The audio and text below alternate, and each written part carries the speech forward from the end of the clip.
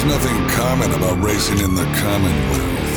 From asphalt to dirt, from drag racing to road courses, it's all right here in Racing Virginia.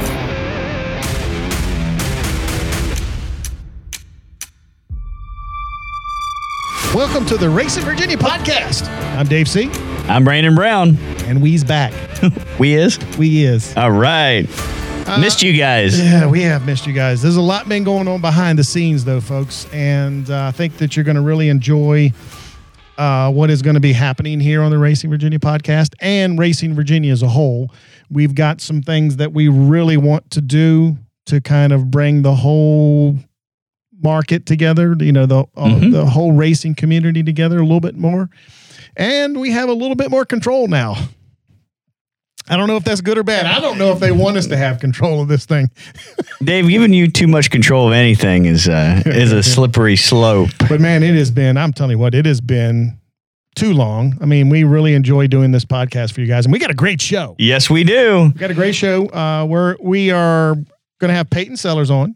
Of course, we are going to be talking first race of the Triple Crown. Yep, the Virginia Triple Crown, which will be at South Boston Speedway. That is very true. I'm going to be heading down to South Boston on Saturday for the Thunder Road Harley-Davidson 200 presented by Grand Atlantic Ocean Resort.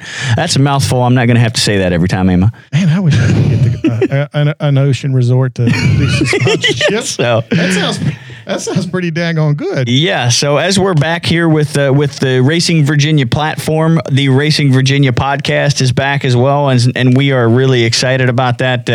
And we're going to kick that off by promoting and talking about one of the biggest races in the entire state, I would say, with the 200 lapper at South Boston, and bringing Peyton Sellers on, the leader of the national point standings right now. The Advanced Auto Parts Weekly Series National Championship. He got it right. He Ain't been gone that long. No, he's still here.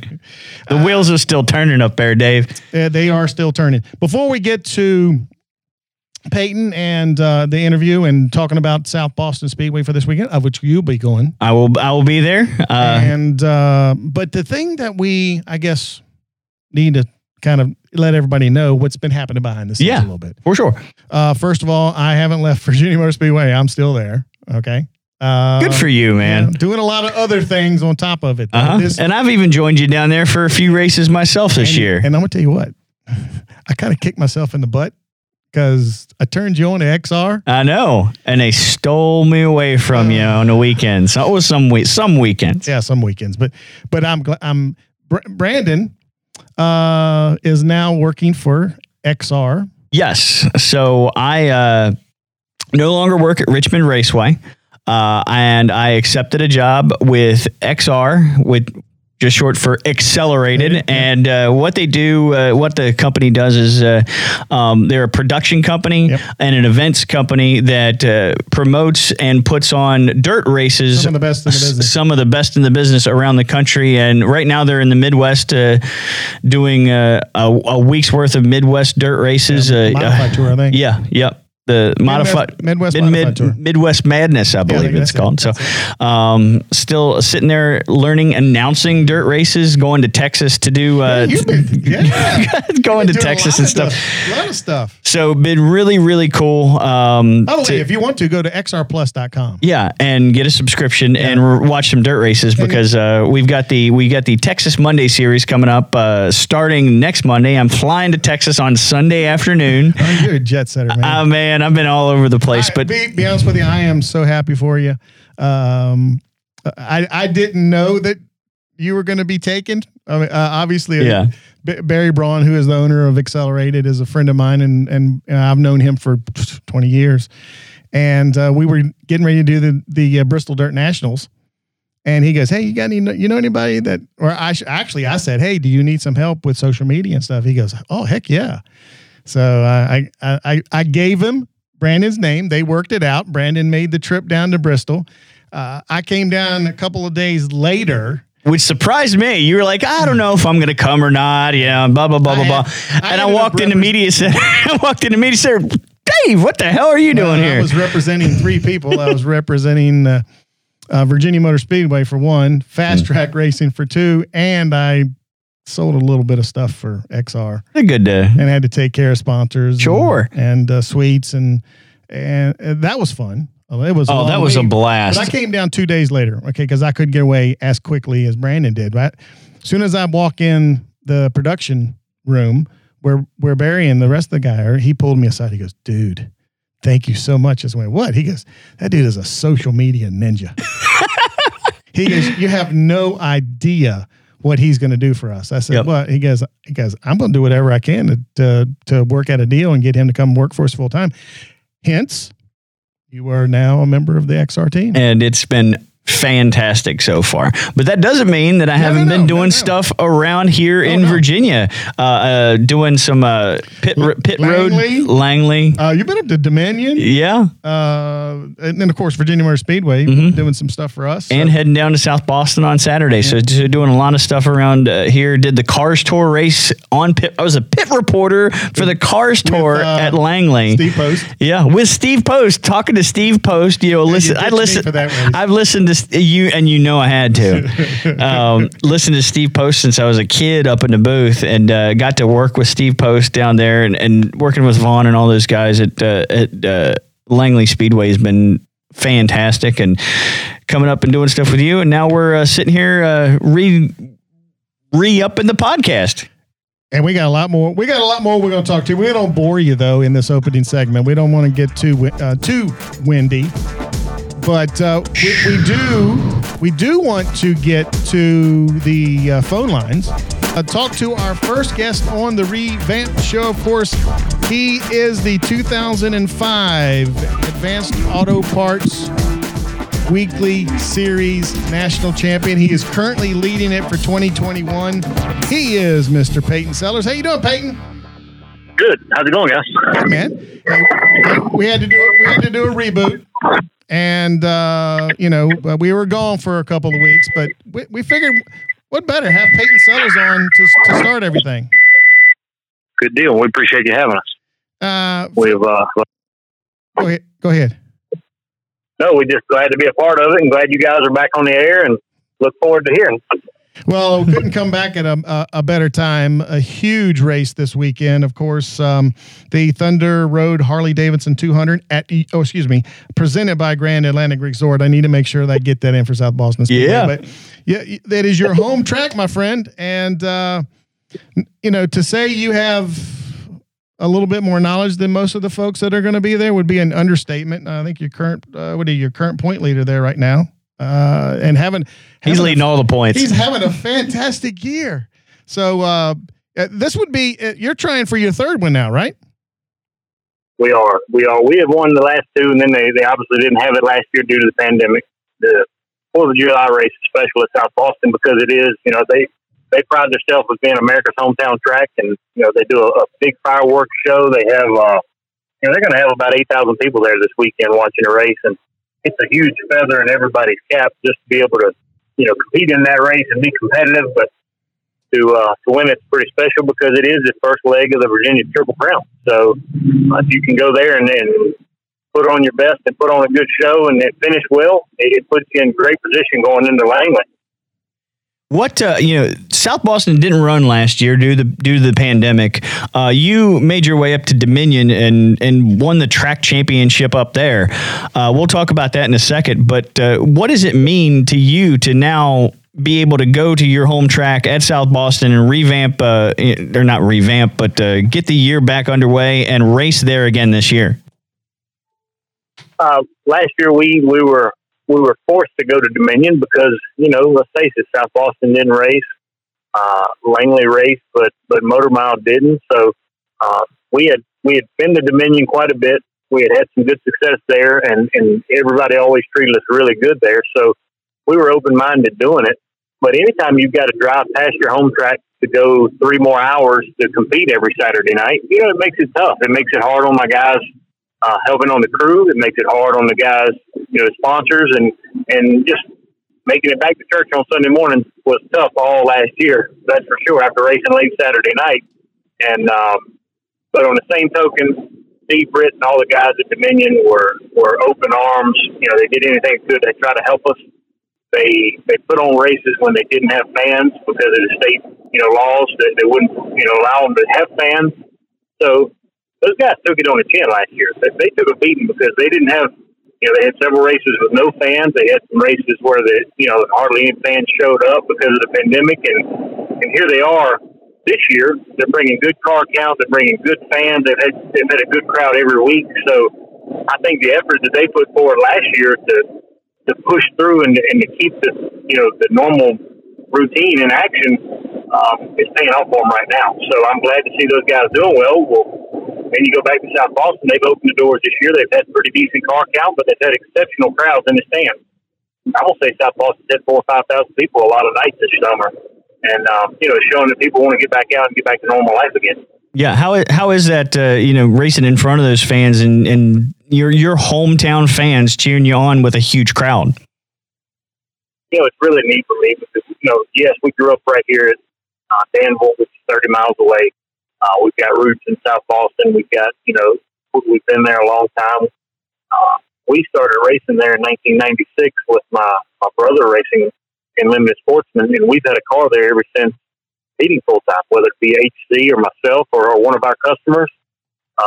We won a track title there in 1998 for the first time with HC, and we've been able to win some championships there, and we've had 3 national titles that came out of South Boston with myself and Philip Morris and Matt Boland, and he is home to us. It's good to see local faces every week, and that's why we do it. Don't get me wrong. We enjoy racing. We enjoy the thrill of it. But at the end of the day, if no fans are there, we'll take all the fun out of it. It has been an interesting start for 2021 for South Boston. First of all, the news that Kathy Rice was going to retire at the end of the year. They brought in the Brashears as general manager and co-general manager. I mean, they're married, so I don't know who wears the pants in the house. We're going to have to find maybe you can give us some insight on that. But I will, the transformation this year with a new website, with the social media is on fire.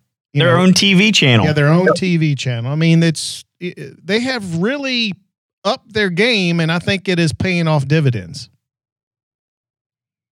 Told some guys this past weekend at Dominion, when you look at, I've been very blessed to been able to race coast to coast. I've raced in, California to Maine, everywhere in between. And you look at the state of Virginia, and you look at the quality of tracks that we have. Take Langley, Motor Mile, South Boston, and Dominion. It's 4 of the premier racetracks in the United States.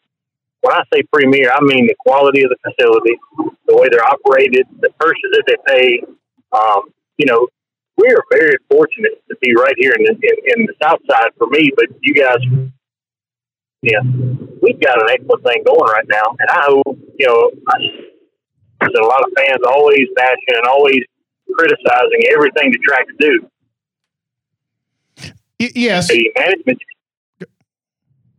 I see South Boston going through a management change, and, there's going to be some stumbles in the road, but at the end of the day, they're doing an excellent job with their changes right now, and I think Kathy Rice is kind of overseeing that and approval on it at the same time. So I think it's headed in a good direction right now with those guys. Yeah, and I got to throw in Virginia Motor Speedway. That's I mean, absolutely, yes. And I didn't mean to discount that, but you're exactly right. But you're right. I mean, the state is loaded with the great asphalt tracks, great short tracks. And to be honest with you, I think that's what the fan base is really craving right now. I mean, the fans told NASCAR, said, hey, look, we want more short tracks. Well, we got more road courses, and I think some more short tracks are in the realm of things coming down the road. in the future, in the near future. I mean, California getting turned into a half mile. But I mean, then you see stuff like the SRX startup with Tony Stewart and the amount of fans that are at those events. I mean, packing those places and getting over 1 million viewers on television. I mean that's insane. And I will tell you, Peyton, 10 years of announcing at South Boston Speedway back in the 90s and early 2000s, you couldn't find a seat there. I mean, South Boston averaged 10, 12,000 people a week. Yep. And I think when you look at tracks like Richmond and Bristol as well, and to Virginia, and you look at there's race fans in this state, and all of these tracks are doing a great job pulling them out and putting on a show for them. And me and Mike Looney the other week had a race for the ages at South Boston. We raced door to door for 15 or 20 laps and beating and banging, and nobody wrecked. And that will keep people coming back. You think that's what the fans are craving right now with everything that's going on? They just want to see some good racing, no matter where it is. Look, it's all about the show. They want to see a good show, and nobody cares that we're running 200 miles an hour going in a corner at California. We've got Indy cars if we want to see fast cars. People want to see a race. They want to see sliding into people. They want to see smoke flying and rivalries. They want to see the worst in people when they come out and start racing, and that's what short track racing does. It brings out the worst in you. Don't get me wrong, but you can also, you've got to take that as a promoter and build on it and make a show out of it. That's exactly. I mean, this example will kind of put a nail, right in the coffin right here. But Bowman Gray, they let those guys beat and bang, and you got family feuds, and it's not like they shy away from promoting it. They go out and say, "Come on, you might see a fight this week," And I mean, it's been pretty tense there on multiple weekends. They don't call it the Madhouse for nothing. So, sometimes that kind of, little controversy sells. That's what I like 100% of the time.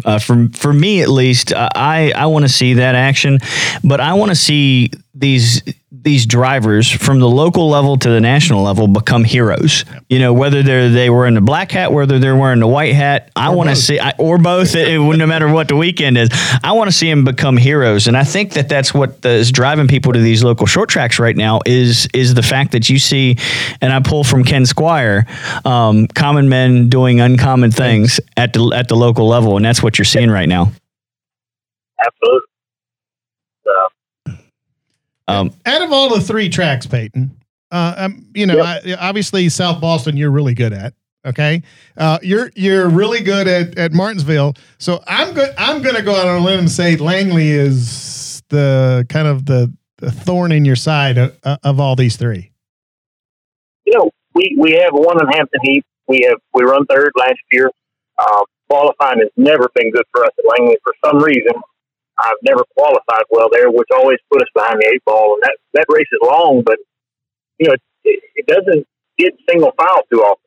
Usually at Langley, everybody's racing too wide, and it's just hard to drive to the front. So that has been a hiccup for me that we are putting a lot of focus on, is trying to go over there and qualify better for the Hampton Heat. And that is a little bit of a wild card for everybody because it's so easy to have a bad run at Langley.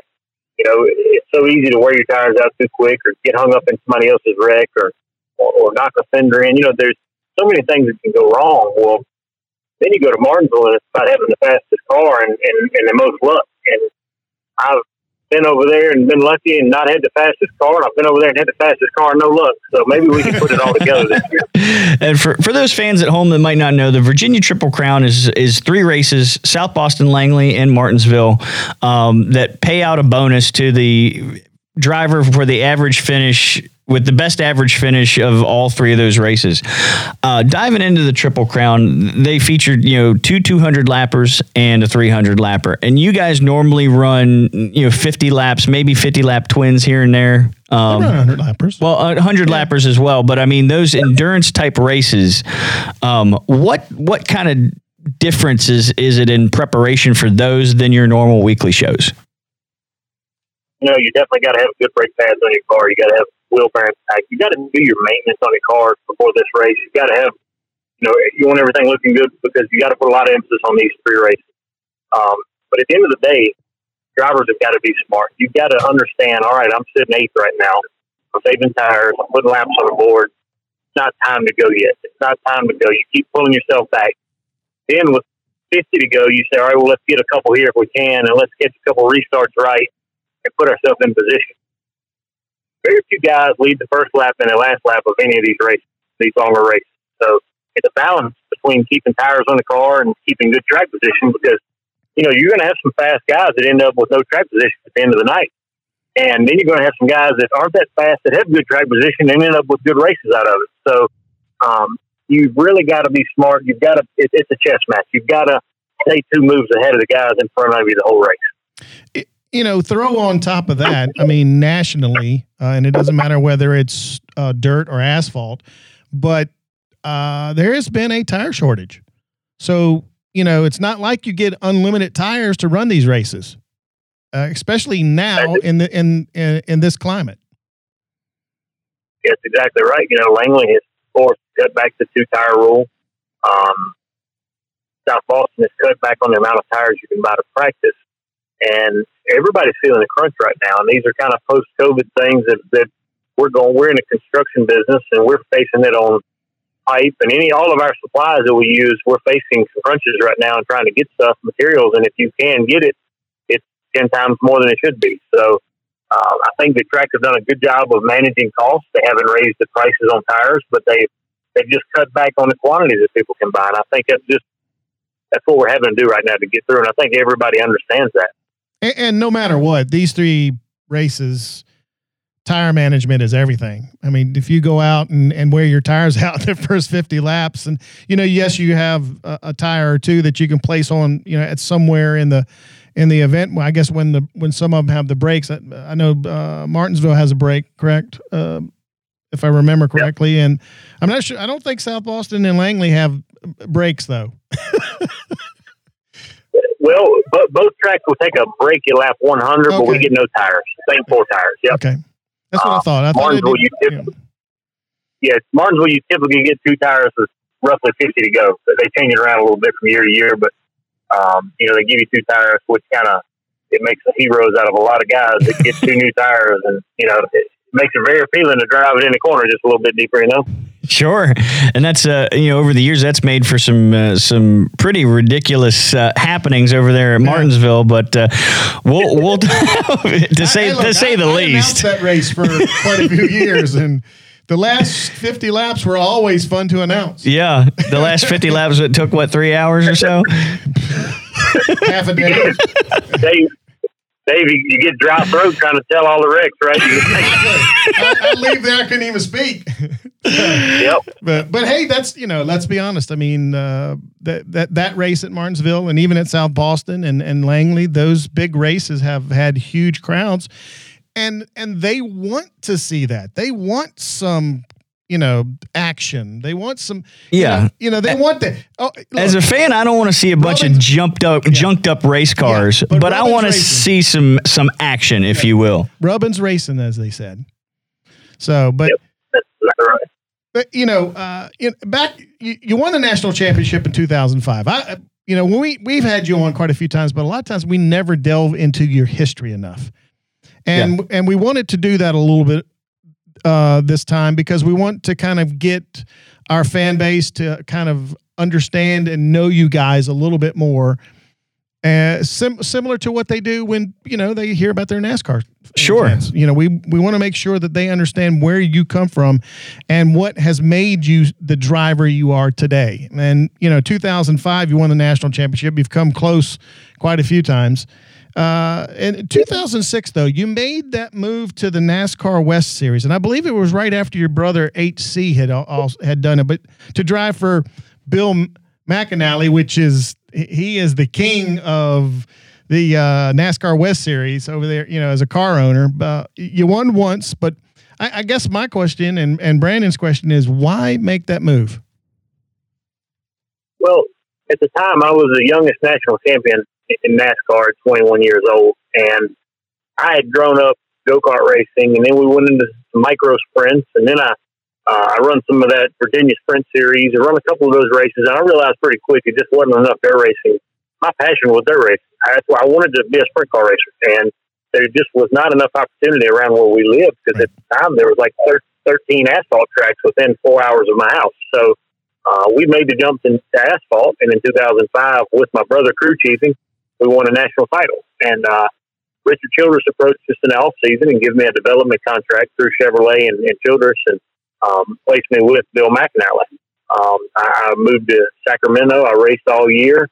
We should have won about 4 or 5 races that year. We just had some bad luck, blown engines, blown tires, and different odd and end things. But we did win the Rookie of the Year. We won a race, and we finished 5th in points.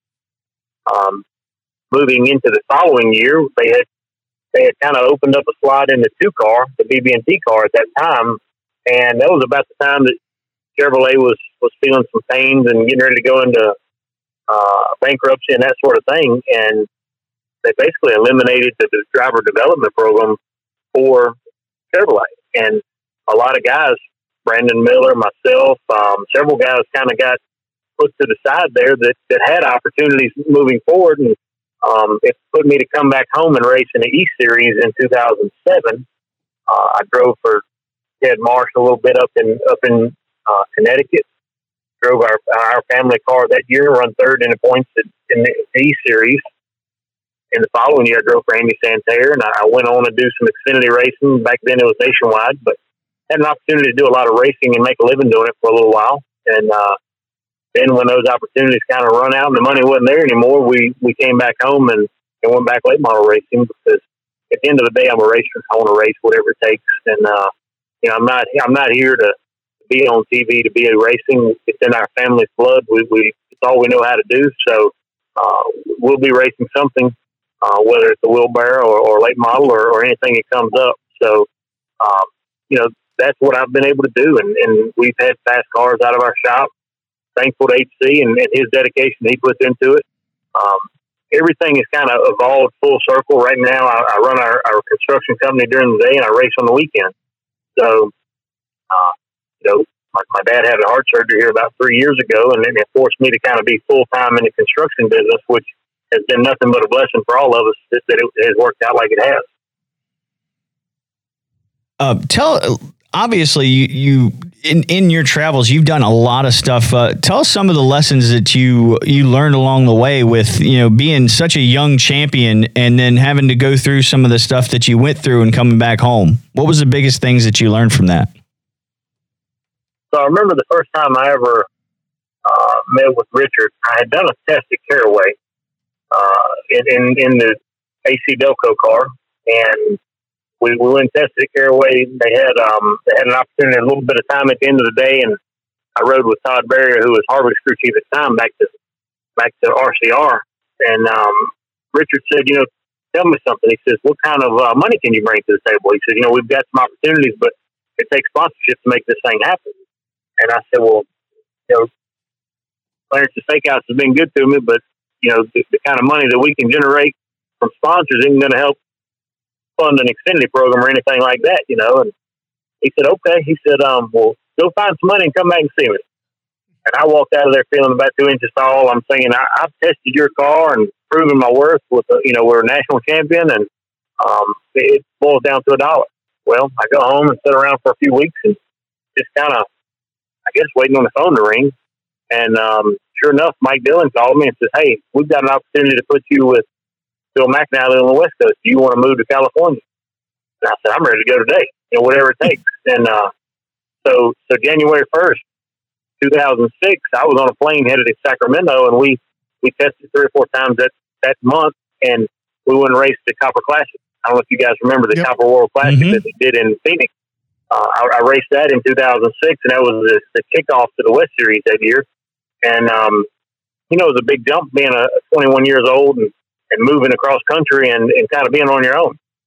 That was the first taste of being away from my comfort zone that I'd ever had. Prior to that, I drove for Clarence. I had drove for my dad. HC was crew chief, and I had my mom was there filming every race. And, if we had problems, we talked about it sitting at the house on Sunday morning, and we worked through it and moved on. But I had that comfort level that those guys were behind me 100%. Well, when I had the opportunity to go race at a higher level, there's a lot more egos involved. There's a lot more sponsor dollars involved, and fewer opportunities. So those opportunities are few and far between. So everybody is ready to put shade on you in some way to make you look bad. And I didn't have that comfort level around me at the time. I didn't have that confidence around me. At the end of the day, we worked through it, and I had a lot of success with Bill, and we had a lot of good luck with him, and it was a lot of fun. I enjoyed it. But when I first went to California, not having that comfort level around me, it really was hard on me for the first couple months. And once we got through that, and I realized kind of how the sport was, and I realized that everybody wasn't on your side. It was a little more cutthroat at that level. Not that I changed the way I was doing, but I just kept my guard up more and, tried to make the most of our opportunities. That's why when I had the opportunity to come back here and race late models, I've enjoyed every second of it. The one thing that I really appreciate that you have done is, and I know you turned this into a business for yourself. You help mentoring other drivers. You had quite a few drivers that have come through your program. Daniel Silvestri is one of them. And, talk a little bit about that. What prompted that decision to bring people in and help them with their cars? It was kind of a necessary means. In 2005, we were racing pretty hard, and for a national title, it was costing a lot of money from sponsors and from friends and family. We were all kind of pitching in trying to race, and the opportunity come up to keep up a car for Brad Coleman. Brad was a road racer that had been running the Star Mazda series, and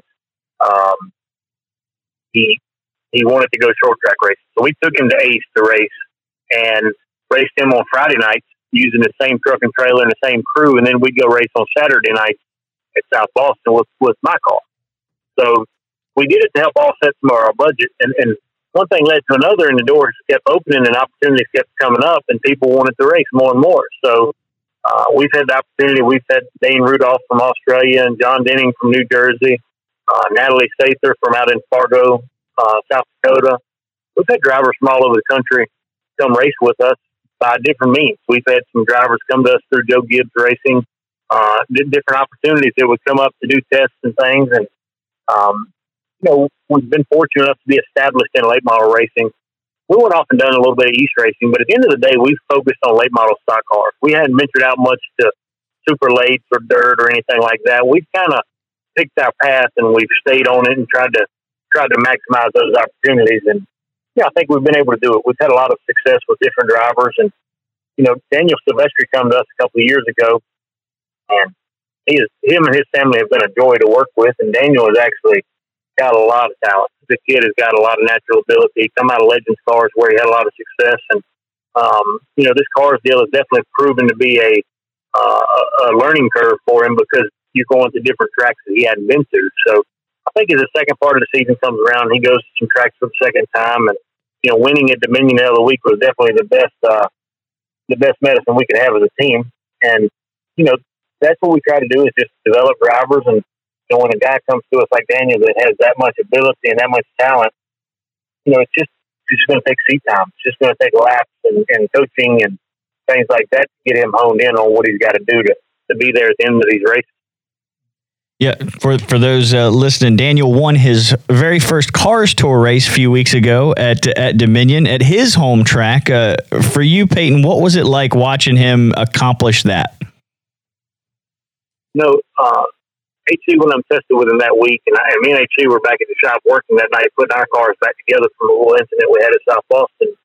And I watched every lap on the TV there with their Cars Tour TV, and to have the kind of excitement that I did watching him lead those laps and dominate like he did. I don't have children, but I can see where, when you see your child succeed, that's what it felt like for me, is being able to see him have that success on that level. It was just a huge sense of accomplishment for me and HC, seeing Daniel do what he's doing right now. You followed in your brother's footsteps, but you also work with another guy that this year looks like they are starting to get their rhythm, and that's Sam Hunt Racing. What's it like for you to look and see where Sam has taken that number 26 team? What Sam has been able to do when he left our shop and made the trek to go to Mooresville and race out of Mooresville, it was a big learning curve for him as well. I think getting his footing under him and finding a shop and finding a home and learning to work with new people, he has been able to do a lot more than anybody ever could imagine. And, the sacrifices he's had to make to be able to do that has been very enjoyable to watch him do that. Sam has got his heart in the right spot. He's trying as hard as he can, and it's a tough road, but he's got some good drivers coming through there right now. I think if they're able to get a single driver to work with for the year, I think you'll see them have more success. But right now they're swapping out drivers and putting their program together to where they're competing full time. And that is, that's very encouraging to see him be able to do that and have the success they've had. Anytime you can go out and run in the top 15 pretty consistently in the Xfinity series is very impressive. And I think you saw that. I think they put John Hunter Nemechek in the car at Dover, who is, in my mind, a future champion in NASCAR. Look what he's doing in the Truck Series. He had the car running in the top 10 at Dover before they broke. So it just is it a test to what that team has come through. I want to jump back to you. I know with all that you're doing, we appreciate having you on your show. Having you on our show. Well, it's your show now. But I want to get some predictions for you for South Boston. What is your prediction for that race? Who's going to be tough to beat, and do you think you can cover them? I think we're going to have a very competitive car. I've got a little bit of a double-edged sword. I'm having to compete for the track points as well as the national points right now, so I've got a little bigger picture I've got to focus on. Not that we're not going to win, but I've got to use my head a little bit to be there at the end of the race too. I think Mike Looney coming in is going to be very tough because he's been running South Boston. I think he's going to be a car to watch the whole weekend. I think you got to watch these RNS cars. They've kind of built some momentum, and it looks like in these cars races they come in and they show a lot of speed late in the race. So I think the RNS cars are coming in and going to be good. Mike Looney's going to be good. There's a lot of drivers right now that are hungry. You've got Brendan Queen, who's having good success over at Langley. He's coming over. So it's going to be a real challenge to get your car working and being where we need to be. We're on very limited tires this weekend. Everybody only gets one set of practice tires. So, whoever can dial their car in for the long run on one set of tires is going to be the best car. So, competition is going to be no shortage this weekend in South Boston. You led me right into my next question was how do you balance going out here and trying to win the Triple Crown, but also you leading the national points, and obviously that I bet you is your number one goal. Am I right? It's definitely on our radar right now. There's still 3 months of racing left to do, so I'm not counting anything before it happens. But we've got a good start in the national points with some wins right now, so we can focus on trying to win this weekend. That's our goal. The Virginia Triple Crown is something that's kind of special to me because I think it does put you in a good name group of drivers, and it brings a little credibility to your career if you can win a Triple Crown. So we're going to focus on that pretty hard. We're going to try to manage track points while we're there. But at the end of the day, whoever wins this weekend, it's going to be a huge feather in the cap to be able to beat the kind of competition that'll be here.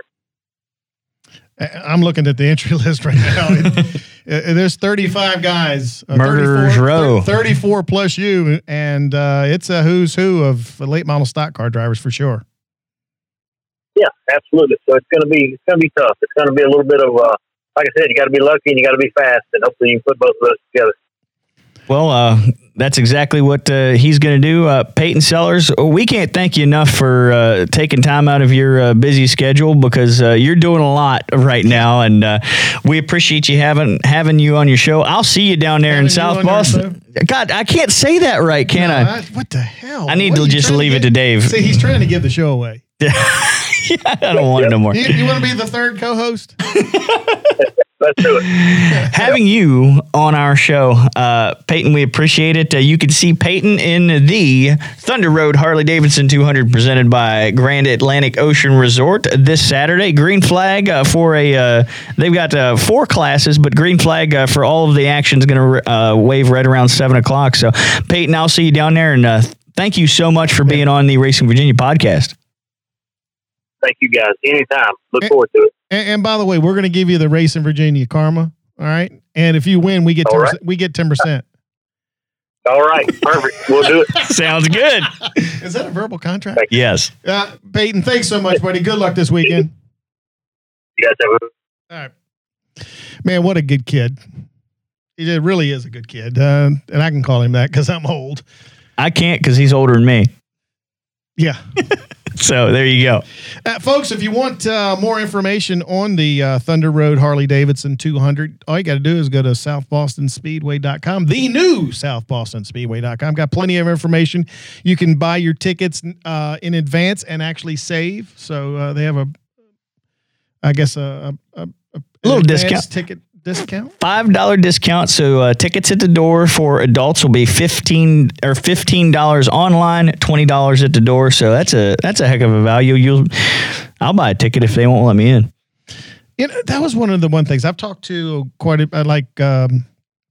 Dinah Mullins. Talked to her because she had some great artwork for that past Cars tour. Mm-hmm. And I mean, man, you really stepped up. You know, man, this is good stuff, announcing drivers coming. She put a lot of work into it. Absolutely, she did. I mean, she cut out the drivers, cut out the cars, put it in a thing. And if you don't know Photoshop, that's a heck of a lot of work. Yeah, it is. Even with Photoshop, even if you do know Photoshop, it's heck of a lot. I mean, they made it a little easier, but still, it's a lot of work. And what I meant, if people don't know how to use, I'm telling them, it's hard.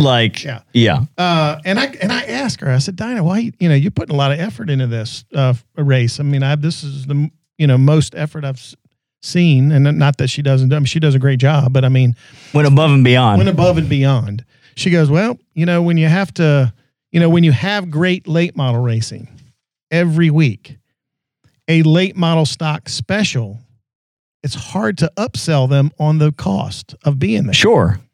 And it really didn't dawn on me because, with us at Virginia Motor Speedway, if we have a super late models come in, we have a ticket that's over double what we normally, pay. And we try to keep the cost down, but still, I mean, $30, $40 ticket for super late models. But she goes, it's different cars. It's a super late model. You don't run those every week. Yep. And it hit home. Mm-hmm. So, but man, I hope everybody out there supports this event. Not to mention it's 4th of July weekend. 4th of July. They got fireworks there right after the race too. So, there's probably going to be a lot of fireworks. And I didn't ask Peyton about this. I should have. When I'll ask him on Saturday, they are running a special American flag patriotic paint scheme on his car. Oh, cool. Not his normal orange and white scheme. Going to be red, white, and blue for 4th of July. So I'll talk to him about that on Saturday. But another just really cool thing that they're doing down in South Boston. Yeah, they're going to have autograph session. Yeah, which get his autograph. Yeah, you're going to be able to get any autograph you want from any of the drivers. I've always liked that about asphalt tracks. They let you on the track, let you roam around. Before the green flag goes, and they're lined up and ready to go, and then they do the opening ceremonies, introductions, and it's all cool. Yeah, very cool. And folks, they have really done a great job at South Boston Speedway. They in 2021 they have stepped their game up. I mean, after a year away to come back, just guns blazing with all the cool stuff that they're doing down there. I can't wait to go. I can't wait to see some of the stuff I know. I'm going to take some pretty pictures and videos and post them all over the place and talk to some drivers and do some stuff. So it'll be neat. We'll tell you how to follow us on social media if you don't already know.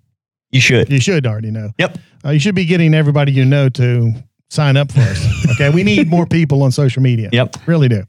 We got a new segment. Yes, we do. You want me to tell them what it is now?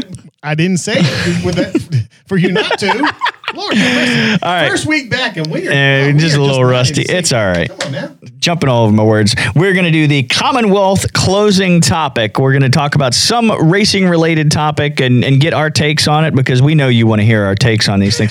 We're going to keep it short. We're going to keep it short and sweet, but this Commonwealth closer is going to be announcing. Now, I want to get your take, Dave, because you have announced at a few different tracks over the years, and I want to know when you first got in the booth. What was it like? What did you have to do? What did you have to learn? It's funny. I was a nightclub DJ for quite a few years, and I guess that's where I kind of got the being on the mic. A guy named his nickname was Tommy T. He did videos out at Southside Speedway, which God, the sale of South Boston Speedway. I mean, not Southside Speedway, and it's to see that they're taking stuff down.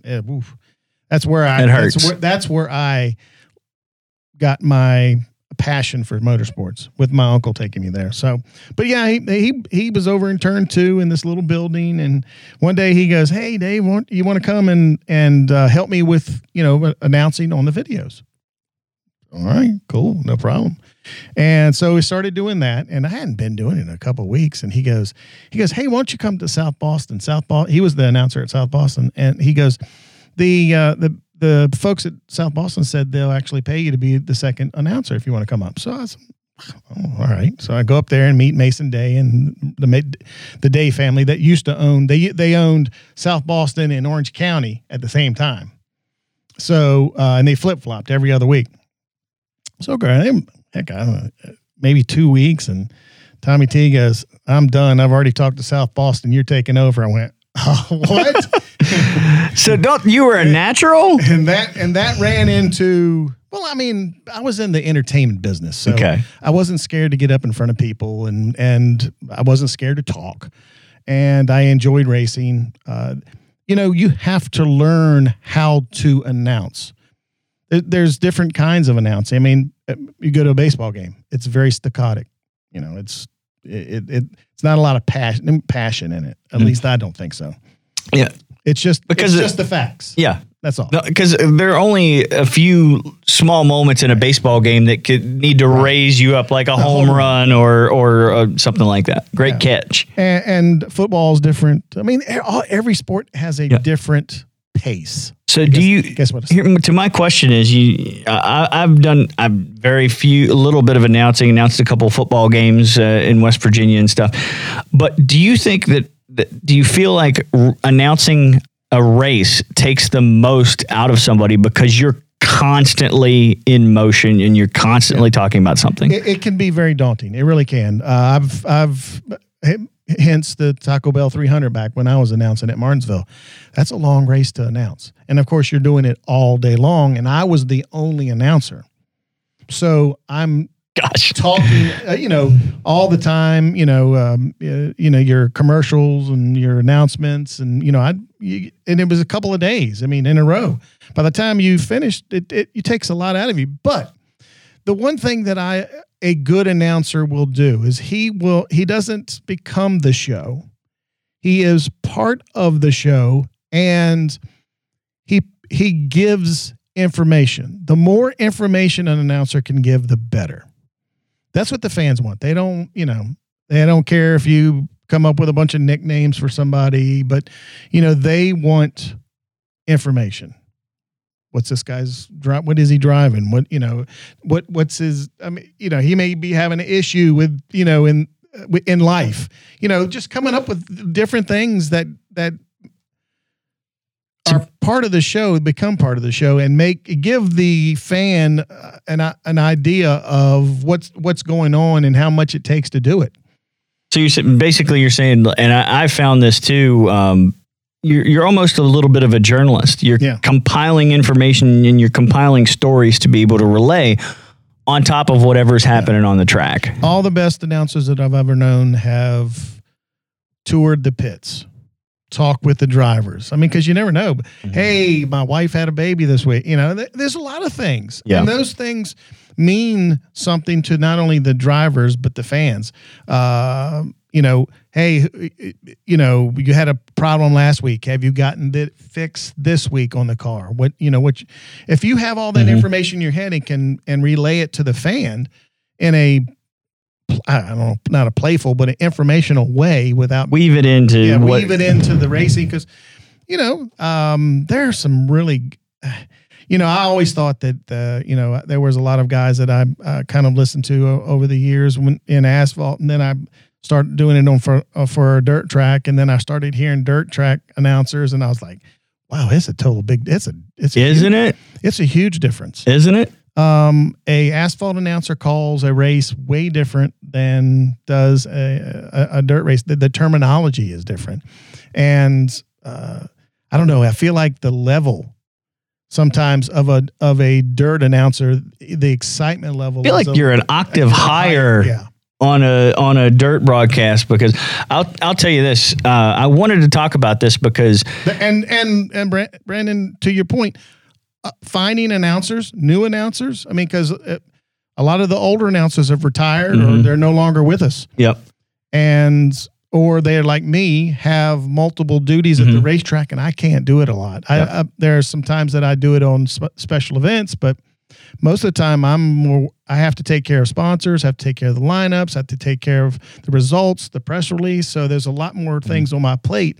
So if I can hand it over to somebody, but trying to find someone is extremely hard. Because, and that's why I kind of brought this up, because, if you don't know the subject matter, if you don't know the terminology, you have to find somebody that either knows it or is willing to learn it very quickly. Because especially if you're on a broadcast, if you're doing it on, like, say, Track Pass or something, and not just recording it or being just the PA announcer, you've got to know a lot of stuff and relay it to those people really, really quickly. I found this out because this is a funny story.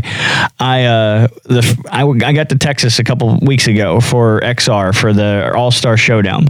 I thought I was going to be doing social media. Like, okay, I know how to do social media. This will be a walk in the park. I get up to the press box, and Barry Braun, who we talked about earlier, my new boss, he goes, "Yeah, Brandon, we're putting you in the booth. You're going to be calling the race." Cross promoting. Cross training. Cross training. And of course, not coming from Texas. But let me also put this in perspective, folks. Announcing a sprint car race the first time you do it, OMG. Yeah, that right there. Because, it's not like, they're extremely quick. And the action is like quick. You have to be on it. So to throw you to the wolves, Lord, it was sprint cars, it was limited modifieds, and factory stocks. So I had like three completely different classes that in Texas, especially, I didn't know anything about. So I'm gonna give him a shout out, Nick Robbins, who is the lead announcer for that broadcast and a lot of other ones on XR. He helped me out so much. I leaned on him to be able to do what I wanted to do. And in the dirt track realm, yep, some of the best announcers come from the Midwest. Mm-hmm. Well, because it's so popular there. I wish we had a track in the Midwest, because there's a plethora of announcers out that way for some reason. I don't know but it's because they have so many tracks out there. Sure. You need people, and you need people to be good at it. And they are really good. Yeah. There are a ton of guys.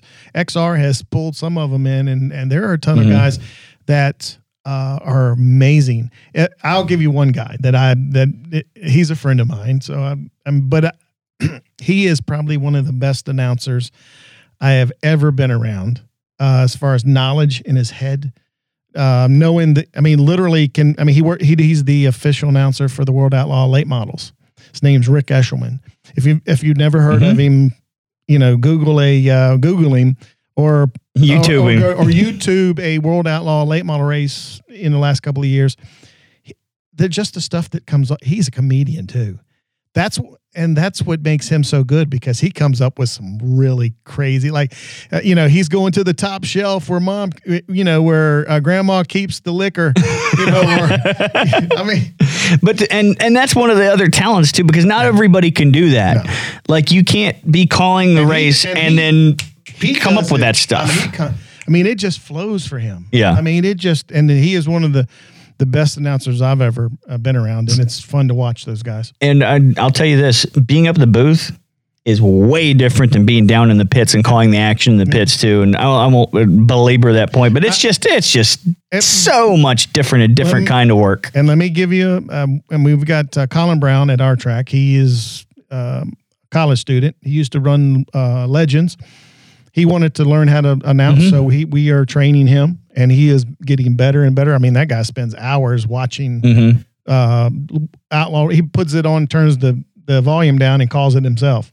So, and that's the way to do it. He's trying, but we also have a 13-year-old kid we had on the podcast not a couple months ago, Atlee Weiss. I can't never remember. But Atlee's a Bandolero driver at Langley, but he calls races on iRacing. Mm-hmm. And that's a whole different animal in itself too. Yes, but I think that it is as close as you can get. I mean, if you're doing that and training on that, I think that it's easy to go to the next level. But I mean, hey, look, if you've got a favorite announcer, let us know. Put it in the comments when we post this. I want to know yours. Who is your favorite announcer of all time? Local short track? Anybody that's ever announced a race. Who's your favorite? Oh Lord, Barney Hall. Is Barney?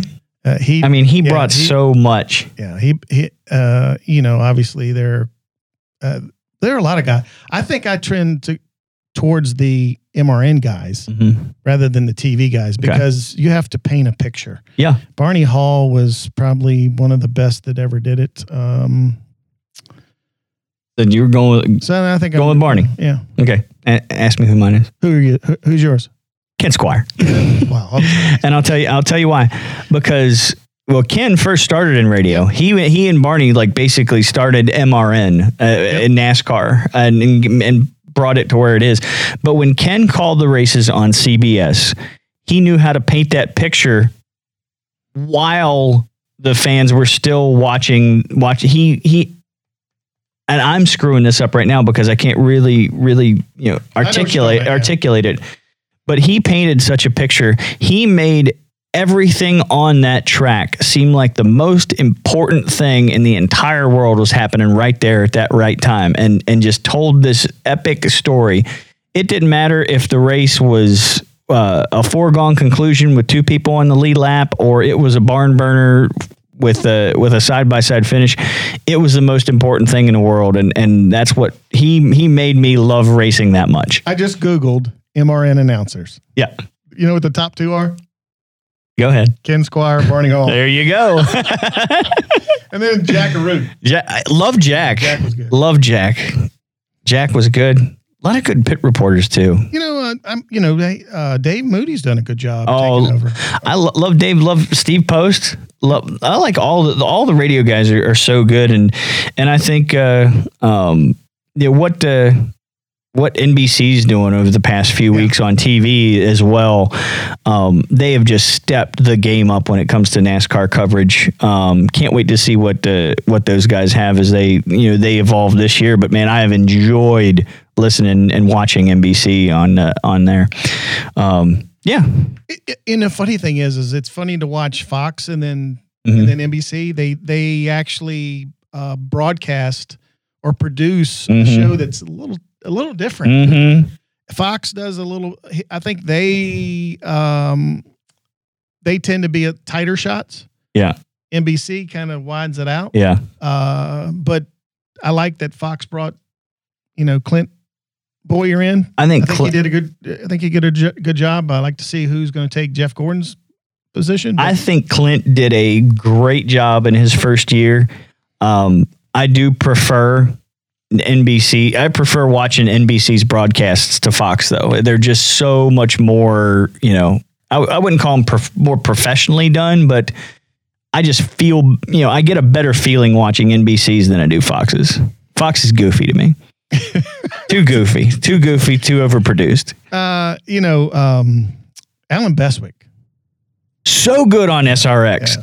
I tweeted this out. When he was with MRN, and well, that's what I was getting ready to say. Is I didn't realize how much I missed Alan Bestwick until I heard him call that first SRX race, and holy crap, I loved it. Loved listening to him. Dick Berggren.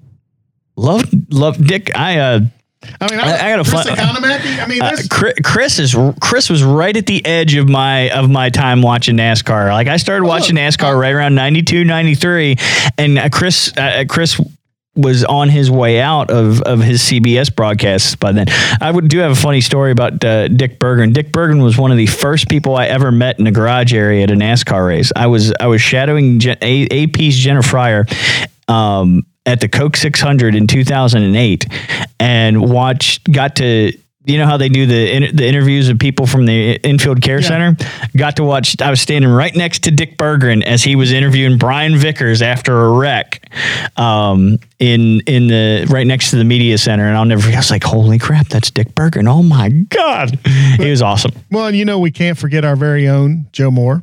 Oh, Joe, of course. From here in the Commonwealth. MRN, who announced at Virginia Motor Speedway, Langley, South Boston. I mean, he did like 3 tracks a week when he was doing short track stuff. So, I mean, and to keep all that information straight, if you're doing a bunch of different stuff, it's talent. It's next level talent. Something I'm going to aspire to be now. By the way, folks, if you come to Virginia Motor Speedway, you may hear Mr. Brandon Brown on the mic. We're gonna let him announce. Oh my gosh. How about that? How about it? I'll do my best. How about that? I'll learn a lot. I want Antley to come and do it. Well, we should collaborate. I tell you what. Here's what you should get. You should get a handheld wireless down in the pits, so we could do something down there.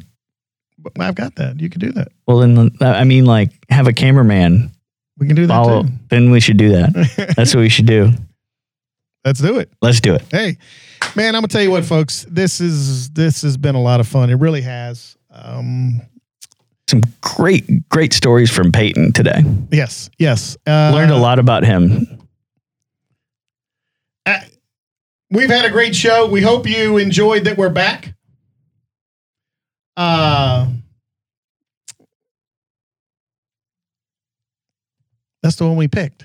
No, I wanted to put that on as we after we said keep racing Virginia, and then hit it with the close. Usually they bring in the music a little early, and then they.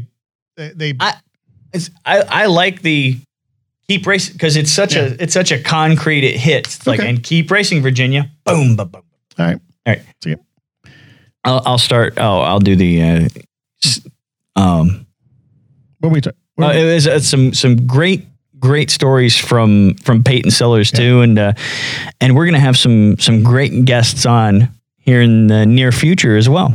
Can't wait. We got some surprises. Some surprises for you. We're not gonna release that at this present time though.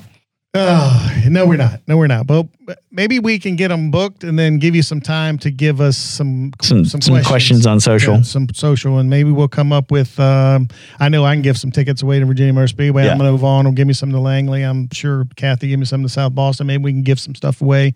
Love it. And in the process of trying to promote all this, but we can't thank you enough, the listener, really, for putting up with us and listen to our gibberish. We're going to try to do a better job at giving you the inside information on these drivers that we have on. Sometimes we think we just stay around the surface and we never get and dive deep. We're going to dive deep. We're going to dive deep. You're going to find out what size sock this guy wears. I'm just, I don't know. I was going to say what size underwear, but I don't want to know what their undergarments are. But Dave, more than anything, we need you to follow our social media at Racing Virginia, Facebook, Twitter, Instagram. We also got our YouTube channel. We're going to change that up a little bit. I'm going to put the whole show up there. Okay. We're going to cut it up and put stuff up there. Cool. But there's a lot of good things coming out of it, out of this the new Racing Virginia, as we want to call it. And again, it all comes down to you, the listener. and the fan. More importantly, we need to make sure we've already lost Southside Speedway. That's never coming back. That is a definite never coming back. And we do not need to lose any more racetracks in the state of Virginia. We are blessed with a plethora. I love that word. With a ton of different type of racing. And be honest with you, Racing Virginia, we have the most iconic racetracks in the country. And we have the most different types of racing. I mean, who has 2 NASCAR tracks? 2.5 if you want to do Bristol. Nah, they're on the other side. We were just there a few months ago. Sure. They are on the Tennessee side. Yeah, they are the Tennessee side. But we have 2 NASCAR tracks each have 2 dates. We have VMP that, man, they're killing it, by the way. They're doing a great job this year. If you see all the stuff that Tyler's posting on social media, how does that guy do any work? I don't know. He posts the amount of stuff that he posts. He's just all over the place all the time, and they're producing some great stuff over at Virginia Motorsports Park. And we need to have him back on because I want to talk about his trip to Dubai. Mm-hmm. But I also want to talk to him. I told you this in person. I didn't realize that drag racing was so hard. I mean, prepping a truck ain't easy. No, it's not. I think that he has given me a way to look in and see this because he does it. Weather, temperature. I mean, it's crazy. But there's a lot of tracks. We have asphalt, we have dirt, we have go-karts. We have one of the best road courses.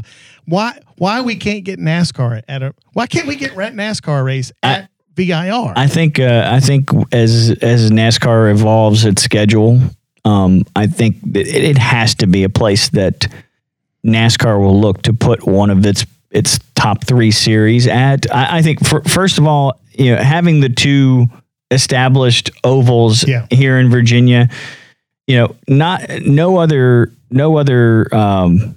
state has 2 tracks with 2 separate race weekends, and then adding a third. I would hope that you wouldn't have to sacrifice races at Martinsville or Richmond, but that might be something that they would consider to think about. But if they could get one of NASCAR's or all 3 of NASCAR series at VIR, it would be one hell of a show. Oh, hell yeah. And they got a great facility. Mm-hmm. And I want to also point out, South Boston, their sister track, Pocono. Yeah. That surprised me. You know that? 2 race weekend, 2 races for NASCAR on a Saturday and a Sunday. Yeah. The amount of campers that were there. They said it was a record. Yeah. I don't know how it was a record because of how many people came to the races in the 90s and the early 2000s, but they said it was a record, and the place looked packed, and it was and they put on a couple great shows too. About this because the folks from South Boston went and helped work that. Yeah. Saw them there. They gave you a little inside scoop up in Pocono. That really cool stuff. Folks, racing is back. Okay. And it's because of you, the fan. But don't sleep on the short tracks. Nope. Okay. You need to make sure that you visit them. We do not, and I'm repeat this, we do not need to lose another racetrack here in the state of Virginia. So make sure that you support your local racetrack. A great race this weekend, obviously, South Boston Speedway with the Thunder Road Harley Davidson 200 late model event. That's if you haven't been to South Boston, go check it out. Yep. Okay. More than anything, again, thank you for listening to us. And as always, we want to remind you to keep racing, Virginia.